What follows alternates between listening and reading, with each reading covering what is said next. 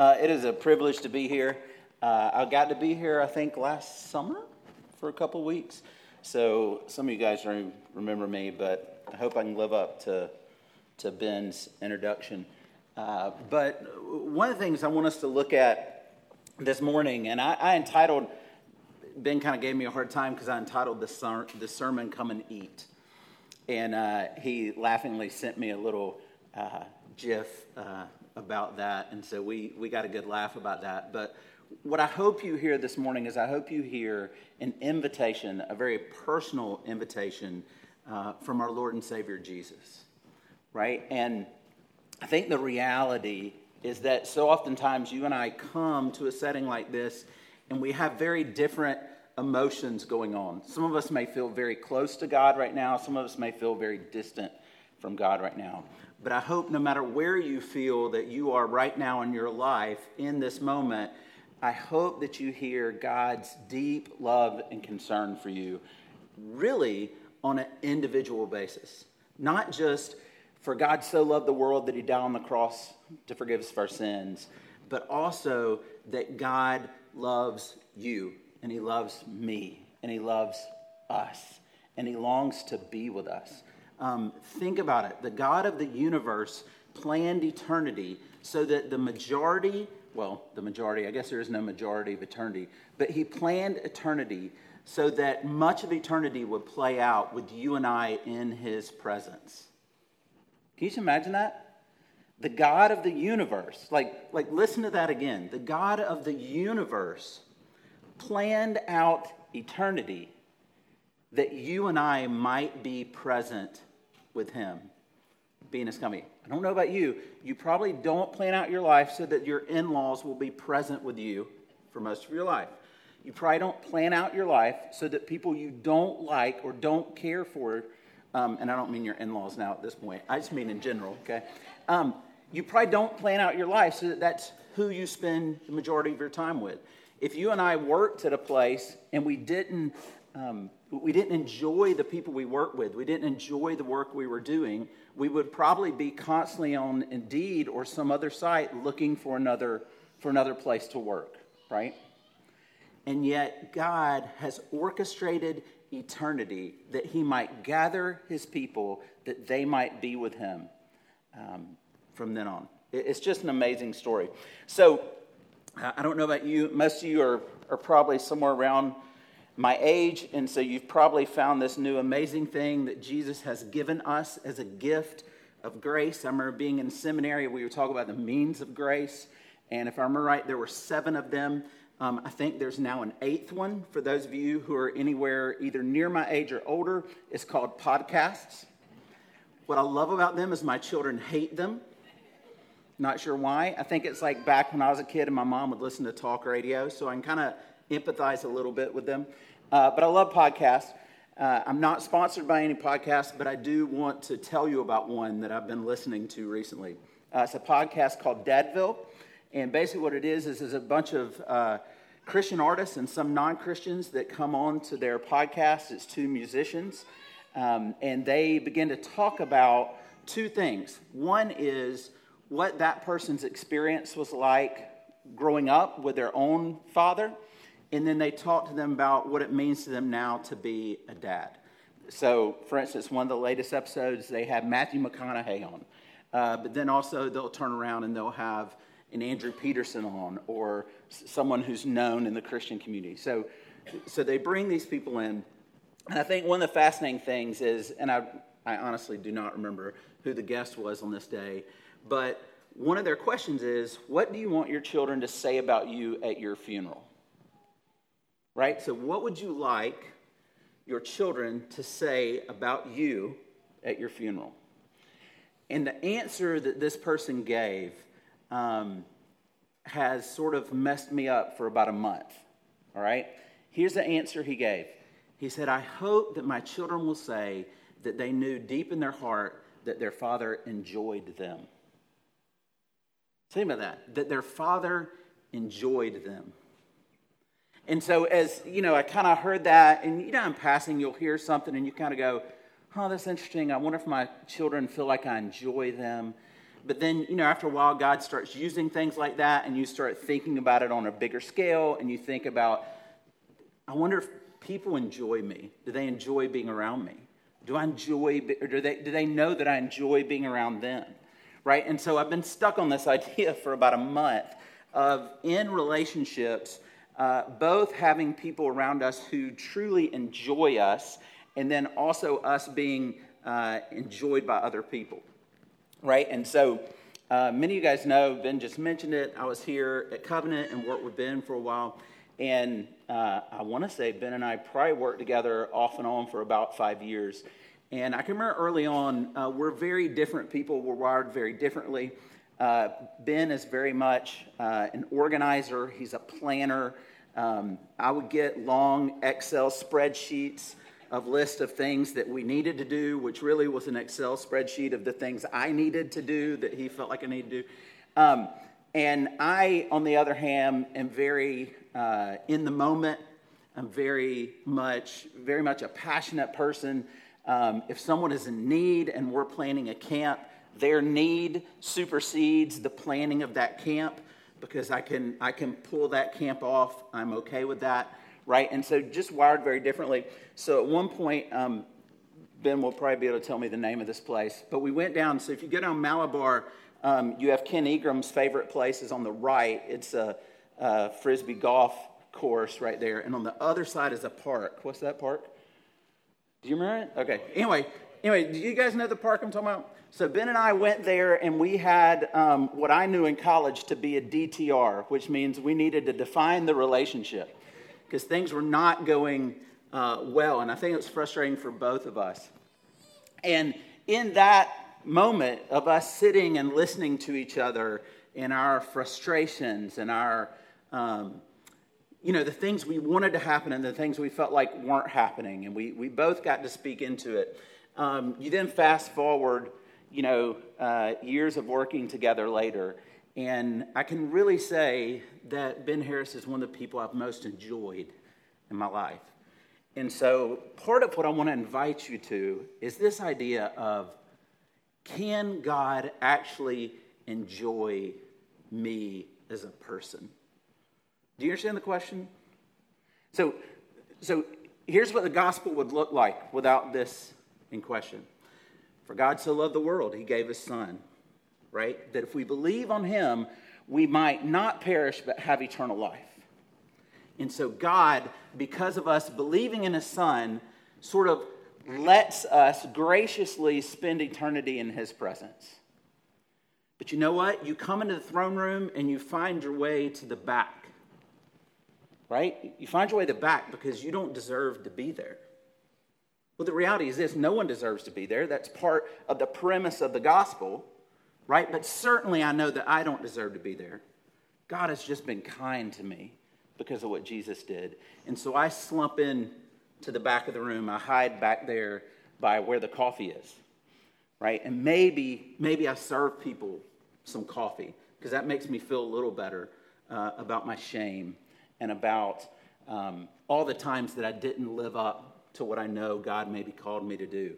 All the times that maybe I didn't have a conversation with a coworker where I felt like the door was open and I could have told them about what God has done for them in Jesus, right? All those things that you and I carry around, the things that we feel like the what ifs, the should haves, the things we feel like we fell short of doing. And so this morning, my hope is that you would see Jesus for who he really is.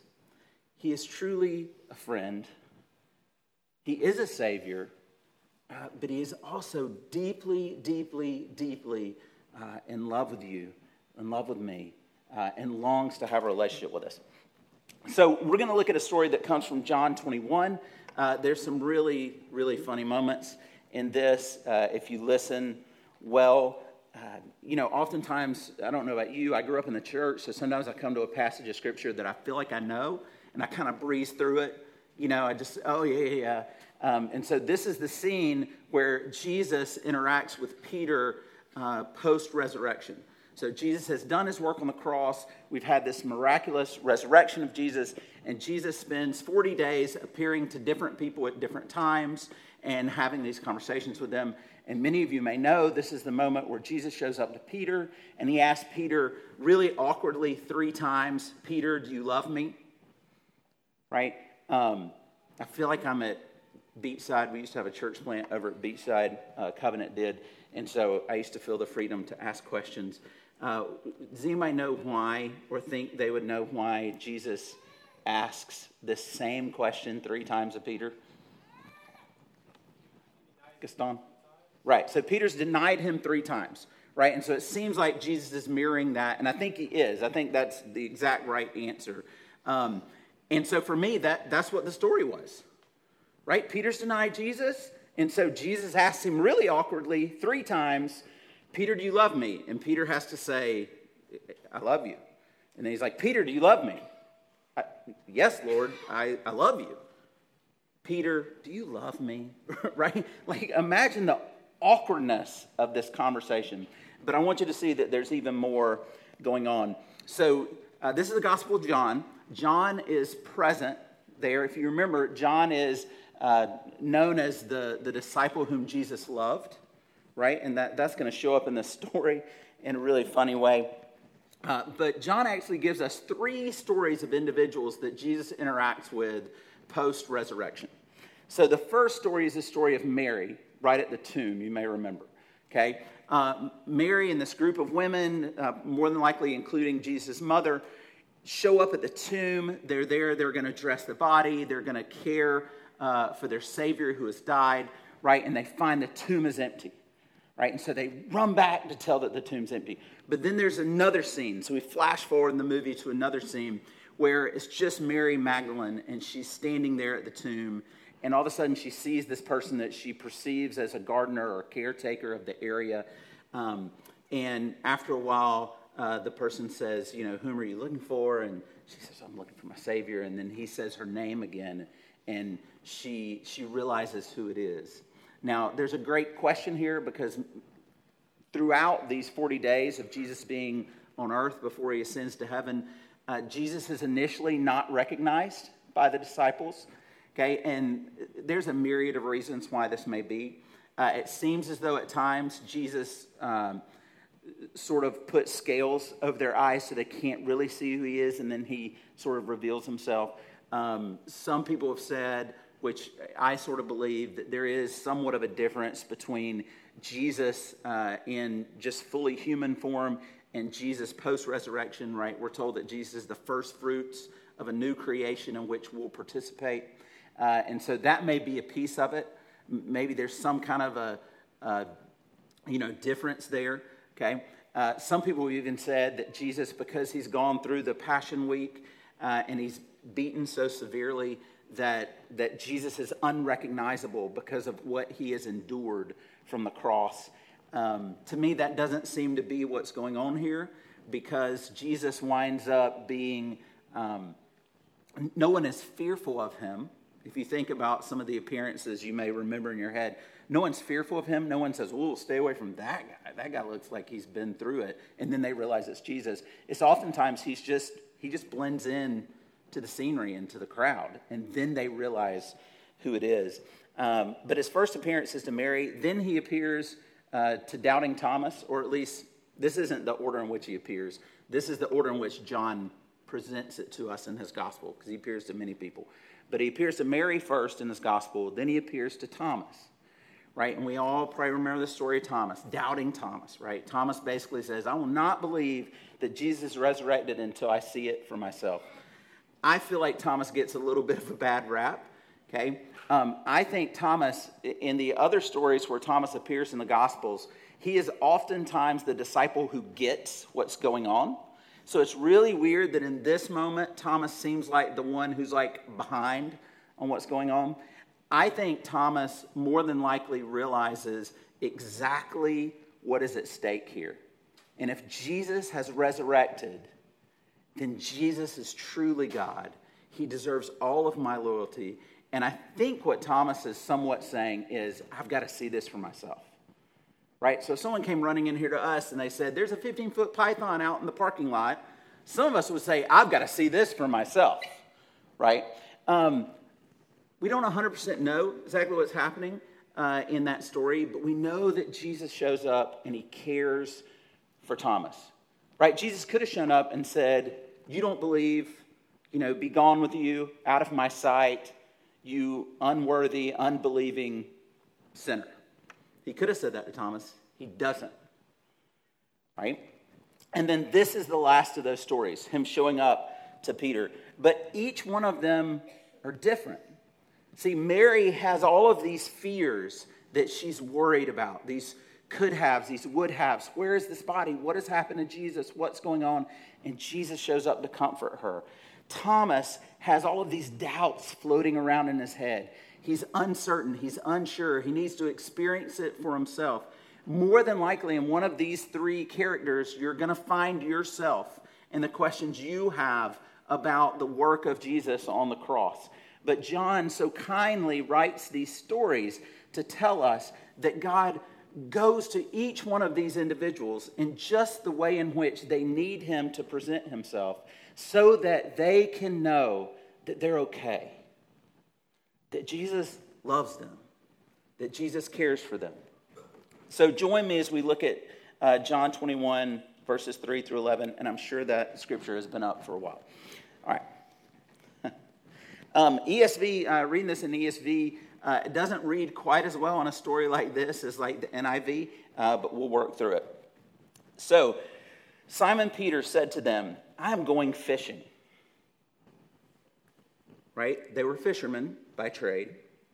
Simon Peter has some things going on in his life, and so he thinks in his mind, I'm not sure what to do. The best thing I can do is just do what I know to do. I'm going to go back to being a fisherman. They said to him, which would have been many of the disciples who were gathered, we will go with you. Now, I love this. Okay? How many of you guys are introverts? Okay. I'm an introvert. I enjoy being around people, but they take energy from me. I need time alone. And when I say, or if I ever said something like, I'm going fishing, more than likely it would mean, I want to be by myself. And what I love is the disciples say, that sounds good. Let's go. Right? And so off they go with Peter. And they say, we will go with you. They went out and got into the boat, but that night they caught nothing. Just as day was breaking, Jesus stood on the shore. Yet the disciples did not know it was Jesus. Jesus said to them, children, do you have any fish? They said to him, no. He said to them, cast the net on the right side of the boat, and you will find some. So they cast it. And now they were not able to haul it in because of the quantity of fish. Verse 7, that disciple whom Jesus loved, therefore said to Peter. Now, let's pause for a second, because this is part of what I really enjoy about Scripture, right? If you and I were reading mythology, Greek mythology, whatever mythology you enjoy, in college I took a class on medieval literature. There's a lot of mythology in there. The King Arthur stories, all that stuff comes from that. Mythologies are fun to read. Mythologies don't read at all like this. Legends don't read at all like this, right? Who wrote this book that we're reading? John. Who is the beloved disciple? John. Who in his own book just said, that disciple whom Jesus loved, therefore said to Peter, right? This is how I would write this story if it had happened to me. If Ben Harris was Peter and I was John, I would want to remind people that I am the one in whom Jesus loved. And then there's the other guy named Ben who's also in the boat. And I was the one who said the following, it is the Lord. Right? If this was a legend, okay, if you have any questions about the legitimacy of the Bible, just listen to this story and notice the sort of awkward things that are thrown in that you and I skim through because we've heard it so much, right? But we miss out. John, in his own book, gives himself the title of the one whom Jesus loved, right? Any legend, you would have had that taken out. When Simon Peter heard that it was the Lord, he put on his outer garment, for he had taken it off for work. I changed that because it reads really weird in the NSV. And he threw himself into the sea. Okay, so imagine Peter here. Peter hears someone cry out, "It's the Lord." And Peter does not hesitate. He grabs his stuff, he propels himself off the boat into the water, and he begins to swim, run, whatever is necessary to get to Jesus. Verse 8, the other disciples came in the boat, dragging the net full of fish, for they were not far from land. They were about 100 yards off. When they got on the land, they saw a charcoal fire in place with fish laid out on it and bread. Jesus said to them, "Bring some of the fish that you caught." This beautiful invitation Jesus gives for them to bring some of their own and dine with him. Verse 11, so Simon Peter went aboard and hauled the net ashore. So he has to return back to the boat, okay, because he's already jumped off, so he's got to go back to the boat to help get out the fish. Full of large fish, 153 of them, and although there were so many, the net was not torn. Jesus said to them, "Come and have breakfast." Now, none of the disciples dared ask him, "Who are you?" Right? There's so far, John has told us multiple stories, and oftentimes Jesus asks the question, "Who are you?" Because they don't want to just give a title, right, to someone they're unsure of the Lord, and so they're hesitant. But in this case, none of them are going to dare ask that question, for they knew it was the Lord. Jesus came and took the bread and gave it to them, and so with the fish.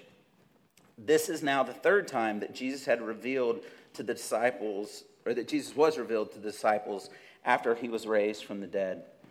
When they had finished breakfast, Jesus said to Simon Peter, "Simon, son of John, do you love me more than these?" Now, that's an interesting question. The reason why Jesus asked the question the way he does is because, did anybody just notice some similarities to a meal that had probably happened just days, maybe weeks before, right? Jesus breaks bread. He gives it to the disciples. So it would have to have been a reminder of the Last Supper.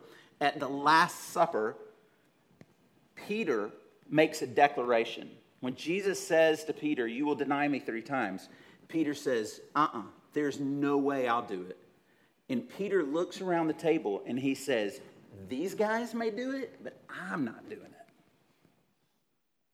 it." That is, if you go back and read the Last Supper, that is what Peter says. Peter sets himself apart from the other disciples because he says, no, I'm more loyal. And so when Jesus comes to revisit this moment with Peter, I think purely out of kindness, okay, it almost feels like Jesus kind of stabbing the knife into Peter, but I think you'll see that he's not. Purely out of kindness, Jesus' opening question is, "Do you love me more than these?" Sort of like, "Peter, do you remember what you said? Do you remember what you said about these other guys? So are you still going to make that same statement?"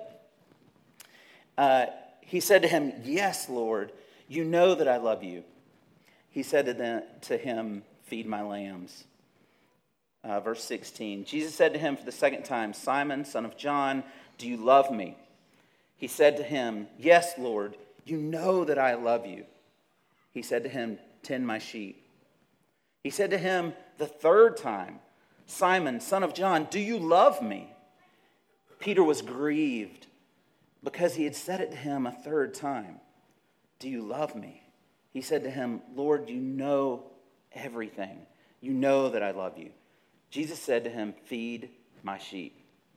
Truly, truly, I say to you," and this is the Lord speaking, "when you were young, you used to dress yourself and walk wherever you wanted. But when you are old, you will stretch out your hands, and another will dress you and carry you where you do not want to go." This he said to show what kind of death he was to glorify God. And after saying this, he said to him, "Follow me." So, 3 quick things I want us to see. Some of them we've already talked about. But one is the dilemma that's facing Peter. Okay. Secondly is this invitation to Jesus. Thirdly is the recommissioning of Peter.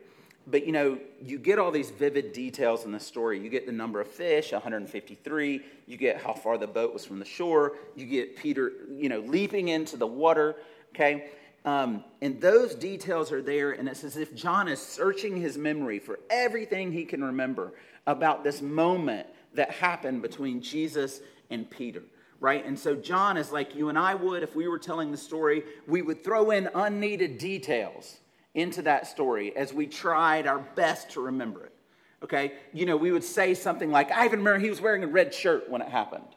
It doesn't matter what shirt he's wearing. It doesn't matter the exact number of fish necessarily. I mean, a lot of people have done some research to try to figure out what the number 153 means, and there's all kinds of numerology stuff you could look at.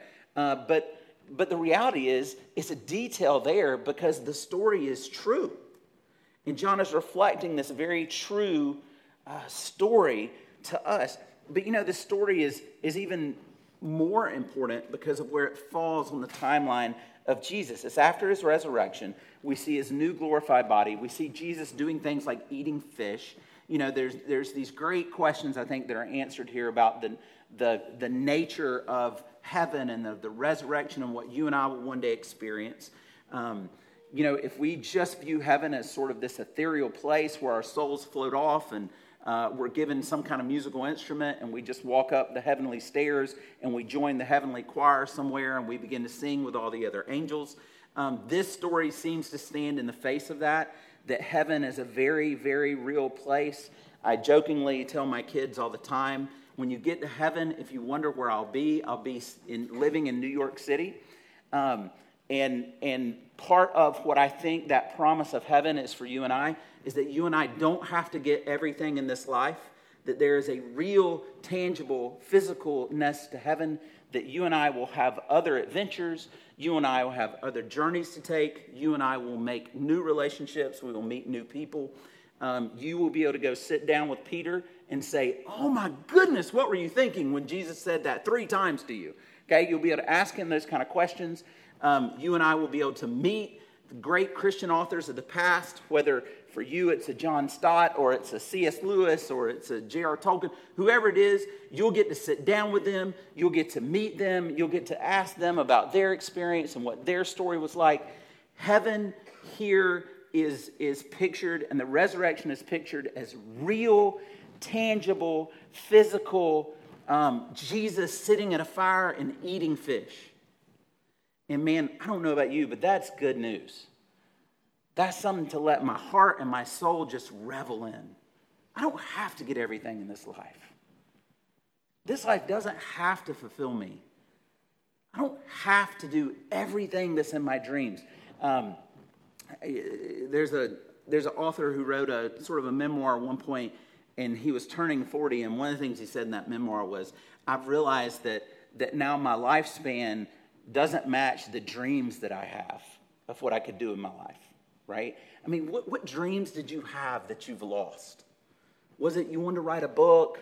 Was it you wanted to be a musician? What was it? But every one of us have lost some dreams because we feel like we've made this choice and we've gone down this road, and we made this choice and now we're in this career. But man, I really wish I would have, been a detective one day. I guess you can't really be a detective in heaven because there's no crime. It's a great question. But minus detective, there are a lot of adventures for you and I to have in heaven. So one of my favorite pictures of this is C.S. Lewis writes Chronicles of Narnia. If you read all 7 books, you come to the last one, work your way through the last one. It's kind of weird because there's I don't remember, it gets kind of crazy, okay, at some point. But at the very last moment, when all of the characters who have been on this adventure of these 7 books, they all get ready to enter into what is their heaven in this land, okay? And the main characters started out originally as 4 kids, is now down to 3 kids, and you can read the book and find out why. But as they're walking in to heaven, they look, and they all have grown up in London. So the books really start with this beautiful scene of London being bombed, and kids are sent out to the countryside to stay safe, which would have really happened during World War II. They're sent out to the countryside, And while they're in the countryside, they find this wardrobe. They go in this wardrobe. They go in this magical land, right? So at the end of these great stories, they're getting ready to walk into heaven. And the kids look at heaven, and do you know what they see? They see London. They see a little slightly different London, but it's recognizably London. And so the beauty is here. John is screaming to us. This life will never fulfill you because you are destined to have amazing adventures. You are destined to spend an eternity with God. You are destined to spend an eternity with the one who loved you so much that he gave up his own life to die for you. So Jesus, again, begins to show up at the right time. So the dilemma Peter's facing is this dilemma. Peter has denied Jesus. I don't know what Peter would have come out on the Enneagram, right? Any of you guys really cool into the Enneagram. I don't know where he would have come out. Some people said he's a 6 because those are like really loyal people. I think he's probably a little different than that.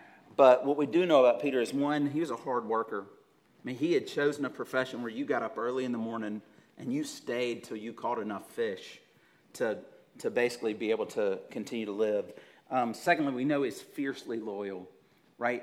At one point, they come in to seize Jesus. Peter's the one who takes the sword and says, he's like, basically, I love this because Peter thinks that, sorry to be tickled, but Peter thinks that this is the moment that we are going to start the great rebellion. Jesus has come. He's going to set up this earthly kingdom. This is the moment. And so Peter pulls off his sword and he's like, for Narnia in the north. And he yells and he slices off the dude's ear, one of the soldiers' ear. And Jesus is like, no. No, we're not doing that. Right? Jesus heals the ear, all that stuff. But that's Peter. He's fiercely loyal. He's passionate. He jumps into action impulsively. The beauty is, when he sees Jesus, do you remember what he did? He leapt out of the boat. He's still Peter. He's still the same dude. When I was growing up, I became a Christian when I was 7. I responded to what I think was a very true call in my life when I was 7.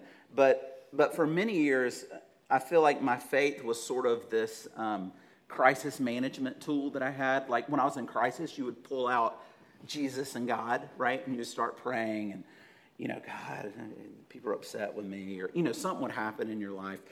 And I can remember one of the issues with that became that for me, God was sort of like this sort of trump card that you only pulled out when you really needed when you needed it, right? And part of my fear, I kind of had this distinction from going to church of like Jesus is Savior and Jesus is Lord, which I think is a little problematic, but just track with me for a second. So Jesus is Savior. I've accepted what he did on the cross for me. And one day when I die, I'll pull that little card out and be like, yeah, I said yes. I've signed my card, right? And so that at the end, versus Jesus Lord, where he begins to be at work in my life. I give him control of my life. He begins to manage and organize things that I would look more like Jesus. And so I was kind of struggling with that little dichotomy, which I think a lot of us would probably struggle with at different times, or felt like we were struggling with at different times. And one of the problems for me was that I felt like if I gave Jesus 100% of who I was, that he would change me, and I wouldn't like who he would make me into. Because I looked around, so I can remember being in high school. There was one person in my high school that I knew if a bomb went off in our high school, heaven forbid, that she would float up and go to heaven. She would make it. I had no clue about any of the rest of us, but she would be transported up and go to heaven. And one of the things I remember was that she's still my friend, so if you want to flip through my Instagram, you'll figure out probably who it is. But she had the little lace cover for the Bible, right? You remember this? And she is probably in this room. But anyway, and it's fine. Have a lace cover for your Bible. But she had a lace cover, and she'd take it to school, and you would see her at lunch reading the Bible. And now, I'm so envious of this. But I can just remember thinking, but here's the problem. In high school, she was it was, for me, it looked as though she was very disconnected. Like people alienated her. She wasn't included in things like that. And I didn't want to be that person. Right? I was terrified that he would change who I was. Because what I loved to compete. I don't care. You want to flip quarters to a wall. You want to play tennis, play basketball, whatever it was, I loved to compete. And I was terrified that if I gave God 100%, I would not care anymore. Right? Have you ever been in a sporting event with Christians and they start saying like, oh, that was out. Oh, no, you go ahead. You take the ball. No, it's okay. You take the ball. Right? I didn't want to be that person. I'm like, it's either out or it's not out. It's either out on you or it's out on me. We need to decide this. Right? And I was terrified that if I gave God 100%, that's exactly what would happen. He would change me. And what I love in this story is we're going to see that Peter is changed through this story, but he's still Peter. He still jumps out of the boat and has to go back to get the fish. Right? He jumps out of the boat, he scrambles, he's drenched, and he gets up there and Jesus says, hey, bring your fish. And he's like, oh, God. He goes back, he drags the net back over to Jesus, and he's like, let's do this, right? And then Jesus starts having this crazy conversation with him, because here's what happened. This man who is such a hard worker, who is fiercely loyal, who is deeply passionate, he has built his life on being strong and independent, and yet he crumbled at the most crucial of moments, right? He denies Jesus 3 times.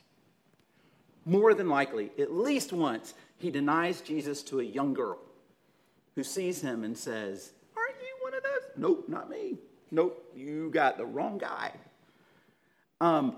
Most commentators believe that there's another moment where he denies Jesus out at the city gate. Most commentators believe it's the same girl that spots him, or some commentators tell you, it's the same girl that spots him and calls him out again, and he's like, nope, not me. Right? This fiercely loyal, passionate, I'm going to be the first soldier in Jesus' army. I'm going to be head lieutenant. I'm going to be General Patton. I'm going to be the dude that wins the war. I'm going to be on the front line. I'm going to be in, King Arthur's court. I'm going to be one of his knights of the round table. I'm going to be the dude. And a little girl says, do you know Jesus? And he's like, nope, not me.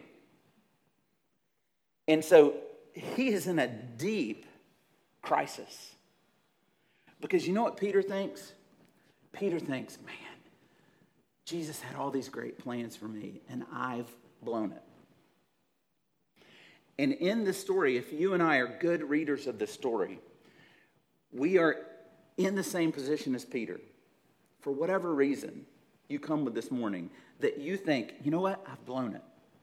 I haven't done enough. I've done this in my past. I'm just grateful that God's going to let me sneak into the back of the room and he's going to let me sit there. And what Jesus does is he sets the scene, right? You know where Peter denied Jesus the first time? Around a campfire. So what does Jesus do? He goes and gets on the shore and he sets up a campfire. Isn't that crazy? You think Peter didn't get what was going on? I mean, I read through it and I just go, man, that's really awkward. Jesus asked that question to him 3 times. But you know what Jesus is doing? He's doing exactly what Peter needs to know that it's going to be okay and that God loves him. And what I love is at the end, Jesus restates Peter into his mission. So verse 19 at the very end, Jesus says, follow me. Right? And where was it that Jesus had met Peter the very first time? He had called him off a fishing boat. And his question to Peter was, come and follow me. And Jesus reminds Peter, that hasn't changed. My love for you hasn't changed. Because the reality of the gospel is that it doesn't have anything to do with us. See, that was Peter's problem.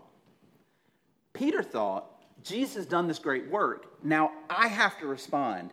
And now I have to be 100% sold out for this. And I have to do all the right things. I have to know when it's the right time to pull out my sword. I have to stand up for Jesus. and say, yes, I know Jesus, and he is God, very God, and he is my Lord, he is my Savior, and I will not deny him. That's what Peter thought the gospel looked like.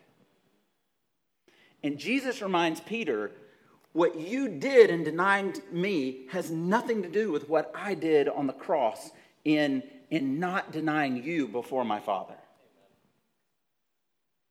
And my heart forgets that. Because I think what I do all the time, I really put way too much weight in what I do. Right? Like, when I mess up, like we all mess up. We mess up and we know it. Right? So, I've heard people tell me, I saw you guys in North Carolina in your pictures soccer tournament. What you don't know is that in that soccer tournament, me and a goalie from the other team in the finals sort of got in this weird back and forth. And all of a sudden I have this kid, this 16, 17-year-old, who's cussing me out on a field, shooting me birds with his big, soccer goalie mittens in his hand. It was ugly. And at the end, I did not cuss him out. All I did was calmly explain to him that the referee is actually trying to help you guys. And he didn't like that. And it got ugly. And I don't know about you, but in those moments when your life gets ugly and you know that you could have played that out a little differently and kept it from getting as ugly as it did, right? You feel like, man, who am I? Why am I doing this? I wonder if somebody walked up to that kid afterwards and been like, that kid's dad's a preacher. That guy would have been like, well, I'm not believing in Jesus ever. It would not have been a great testimony. That's how Peter felt. And you and I need Jesus to build us a campfire, to invite us to sit down with him. And we need him to remind us, it doesn't have anything to do with you. And I need that. I need to hear that. Because my only call is to respond. So here's the last thing I'll share with you. There's a beautiful piece, I think, of Peter's story that I've never really seen before, really noticed. But one of the things you see over and over again is Peter separating himself from the other disciples. I'm the greatest in the kingdom. There's that little conversation that goes on.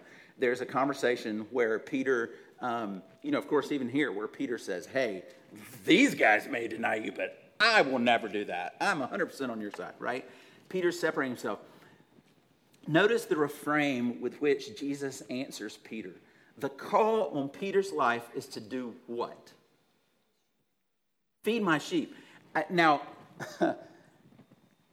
I don't know if this is just Peter not getting it or if this is Jesus's somewhat sense of humor, which I think Jesus does have, to where he commissions Peter, and his commissioning on Peter is to care for this community that you basically keep trying to separate yourself from. Isn't that interesting? That Peter's call is going to be really hard for him. I mean, Peter's not wired for that. Peter's not wired to be the one to feed the sheep. You know who should have been the one that fed the sheep? John. Right? If we were going to read enough leadership books, okay, if you go into the little leadership section and you pull out Simon Sinek or whoever you want to read, and you flip through the book and it says, you got to get the right people in the right seat on the bus. You may have the right people in the bus, but they may be in the wrong seat. Somebody would have looked at Jesus and said, that is not the seat for Peter on the bus. But it's the beauty of the gospel, right? It's the beauty of the gospel that God would call you and I to do really hard things that are going to make us have to lean on him, things that are going to make us have to step out in faith, things that we feel like we won't be able to do on our own. And so that's what God's calling you and I to. So here's the question. I love John Piper. He said this. He said that what our call to do as a Christian is to love God and enjoy him forever. Have you ever heard that line? Okay, I want to add a little bit to that line. Our call is to love God and enjoy him forever. and then realize that he's also going to enjoy us forever. And that's a crazy thought. Jesus goes to Mary, he goes to Thomas, he goes to Peter, and each one of them, he loves them in just the way that they need to be loved. He challenges them in just the way they need to be challenged. The reason why you know this is because Mary actually tries to touch Jesus. You know what he tells her? Don't. And then Thomas, who's the doubter, Jesus told Mary, don't touch me. He invites Thomas to touch him. Right? It's these weird moments in Scripture where we see, man, God knows you. He knows his children. He loves his children. And he enjoys them. I love that Jesus, what's the first thing Jesus does when he finally gets them all in place? And he's set the scene up and he's built the scene around him because he's going to show Peter what he does. Scripture skips right by it. It says they ate breakfast. He didn't just say, hey, Peter, does this look familiar? Huh? Do you know why we're here? No, what does he do? He sits and enjoys them. And then he talks to Peter, but he enjoys them first. What a beautiful thing. Let's pray.